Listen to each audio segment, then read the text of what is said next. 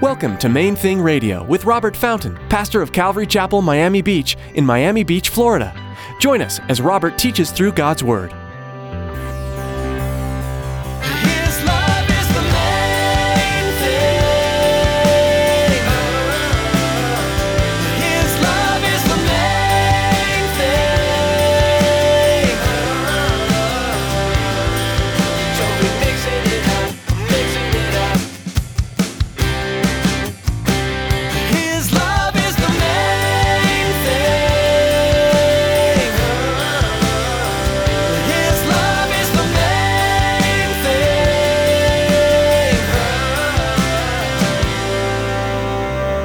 I am growing, but I still struggle at times, just like you do, but I'm struggling. There was a time when I didn't struggle. I just rebelled. It was about me, not about him. And see, what I'm saying is for some of you, that's still the case. You call yourself a Christian, but in reality, you're living in rebellion. You don't care what he wants. You don't care what he thinks. It's all about what you want. It's all about what works for you, whatever's in your best interest from your perspective. And you're probably wrong. See, that's the whole point. You're probably wrong. Pastor Robert discusses the dangers of calling yourself a Christian while not living the life of a Christian.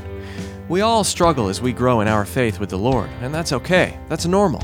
What isn't okay is when you rebel against God by living only for yourself and your own fleshly desires. If you think that this might be you, call out to God. Ask for His forgiveness and His guidance. Stick around after today's message from Pastor Robert. I have quite a bit of information that I'd like to share with you. Our web address, podcast subscription information, and our contact information. Now here's Pastor Robert in the book of Hebrews chapter 9 as he continues his message here on Main Thing Radio. His love is the main thing.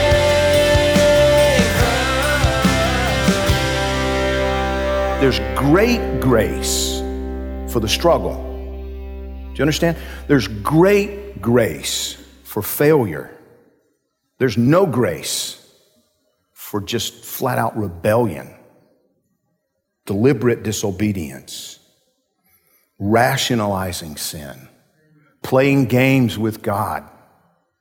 So if you've been trying to do that, if you call yourself a Christian, but in reality you're just kind of living for yourself and thinking you're getting over on God somehow, the smart thing would be to acknowledge that in here, now. And just tell him, listen, I'm sorry. That's what I've been doing. I'm sorry. Help me. And he will. He will. If you'll just tell him you're done with that foolishness. You're not going to play games with God anymore. You're going to be real about who you are. See, that's, some of you were sitting there, because I've heard after I get transparent, people come back to me later. It's like, I can't believe you shared that. Well, yeah, we're real people.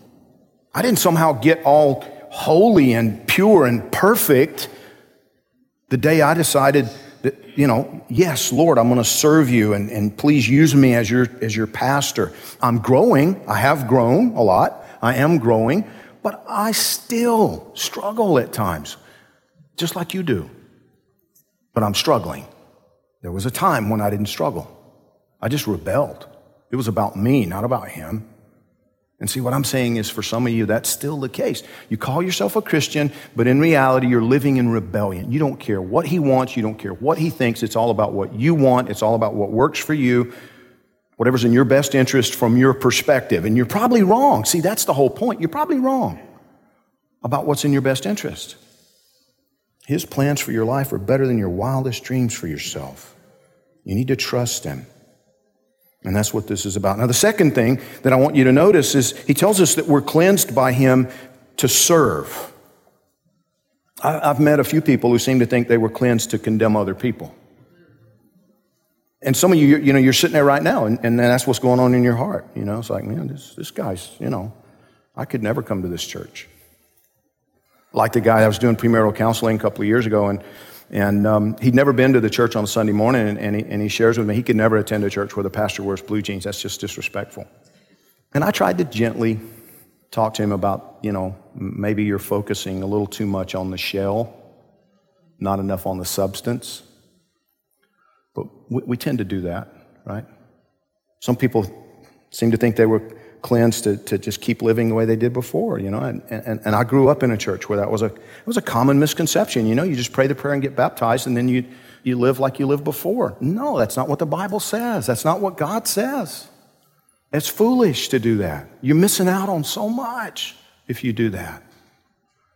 If everything did not change in your heart and in your life, if everything didn't change inside you and that change began to impact the outside, the day you made the decision to follow Jesus, you still haven't really made that decision. That wasn't real. There's no substance there. The Bible says the kingdom of God is not a matter of words, it's a matter of power. And that power will rock your world. If it hasn't rocked your world, then you've not yet encountered him in his power.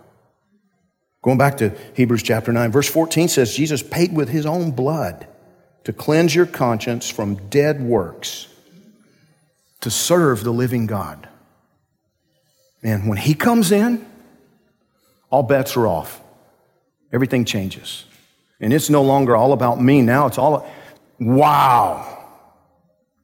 about him. Serving him, loving him. Jesus said it's impossible for a person to serve two masters. You have to pick one. And see, the message of the Bible is that God loves you enough to die for you. He sent his son to be crucified, to suffer just unimaginable horror so that you could be part of the family, so that you could actually have a relationship with the living God. Like I said before, it's not supposed to be some dead religious thing that we do. It's supposed to be an intimate and powerful and interactive relationship with a God who is alive. He can talk. You know, Isaiah spent a good bit of time writing about that. He can talk.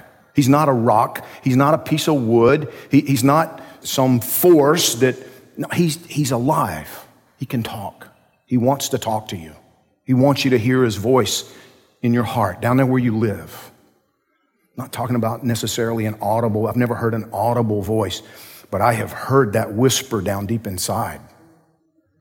In Revelation chapter 2, you don't have to turn there. I'm just going to paraphrase something for you there. First part of Revelation chapter 2, it's where Jesus wrote letters to 7 different churches. They were literal churches. And Jesus dictated to John there on that island. You know, he was exiled. John was basically like in prison and sort of a house arrest situation on the Isle of Patmos. And Jesus dictated to him letters that were written. The way he words it is they were to the angel of the church of Ephesus at the beginning of chapter 2. You know, angels don't need letters, right? The word means messenger, the messenger of the church at Ephesus. The pastor is the idea. The leader, the person that was out in front, the person that was there as God's messenger, his representative to the people there who were the church in Ephesus. And he starts off and he tells him everything he's doing right. I mean, powerful affirmation. And then he says, I've just got this one problem with you. I have this one thing against you. You left your first love. And if you don't repent, I'm going to remove your lampstand. What does that mean? Well, in chapter 1, he was telling him, you're going to lose your church. You're not going to lose your relationship. You don't lose your relationship with God. You're either part of the family or you're not. If you're alive in Christ, if he's made you alive, then you're alive. But you're going to lose your influence. You're going to lose the responsibilities. You're going to lose everything else if you don't wake up. If you don't repent, if you don't turn around, if you don't go back to the things you did in the beginning and do those things again. That's what he says to him. I thought a lot about that this week, you know. This pastor had abandoned that first sense of wonder that he experienced when God Almighty whispered into his heart. I remember that sense of just awe. I had a supernatural encounter with the living God, and I knew that I knew that I knew it. Even though it had never happened before, I knew. There was no question. Some of you've never had that happen, and yet he loves you enough to die for you. That tells me you're not listening, because I know he's speaking. Do you understand? If he loves you that much and you're not hearing him, you're not paying attention. When it gets important enough to you, you'll start listening. You know, it's like that first awareness that my gorgeous, blue-eyed Danish beauty was actually interested in me. Your whole world lights up. And everything goes weird. You know, your stomach starts doing flip-flops and your heart, you know, I remember the first time I saw her, I've told you guys before, it took my breath away. I couldn't breathe for just a second, you know, and it's like one of those stupid things you see on TV, you know, that looks so fake, only it happened to me. And I had to catch myself. It's like, say something, stupid, say something. You know, it was like that for just a split second. And then when I realized this girl likes me, you know? Wow. But see, that's what happened to me. That's what happened to me when I realized God spoke to me. God Almighty spoke to me. He's teaching me. He's engaged with me. It still blows me away when I hear him speak down deep inside, and I know that it's him. His love is the main thing. His love is the main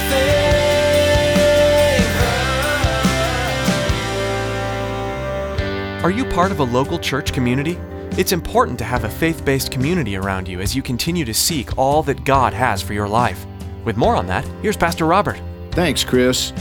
You know, if you're looking for a way to get closer to Jesus and you're in the Miami area, we've got a plan. We started something a few years ago that we call it Intensive Christian Training, ICT for short. It's 3 phases. Begins with just dinner together in a group setting every Thursday night. You do that for about 10 or 11 weeks and just go through the basics. What is Christianity? But you're doing it around a meal with a group of people that you really connect with and get to know. So if that sounds like something you might be interested in and you're in our Miami-Dade area, reach out to us. MainThingRadio.com. Thanks, Pastor Robert. For more information, visit MainThingRadio.com. That's all we have time for today, but thanks for tuning in. Join us next time to continue studying God's Word right here on Main Thing Radio.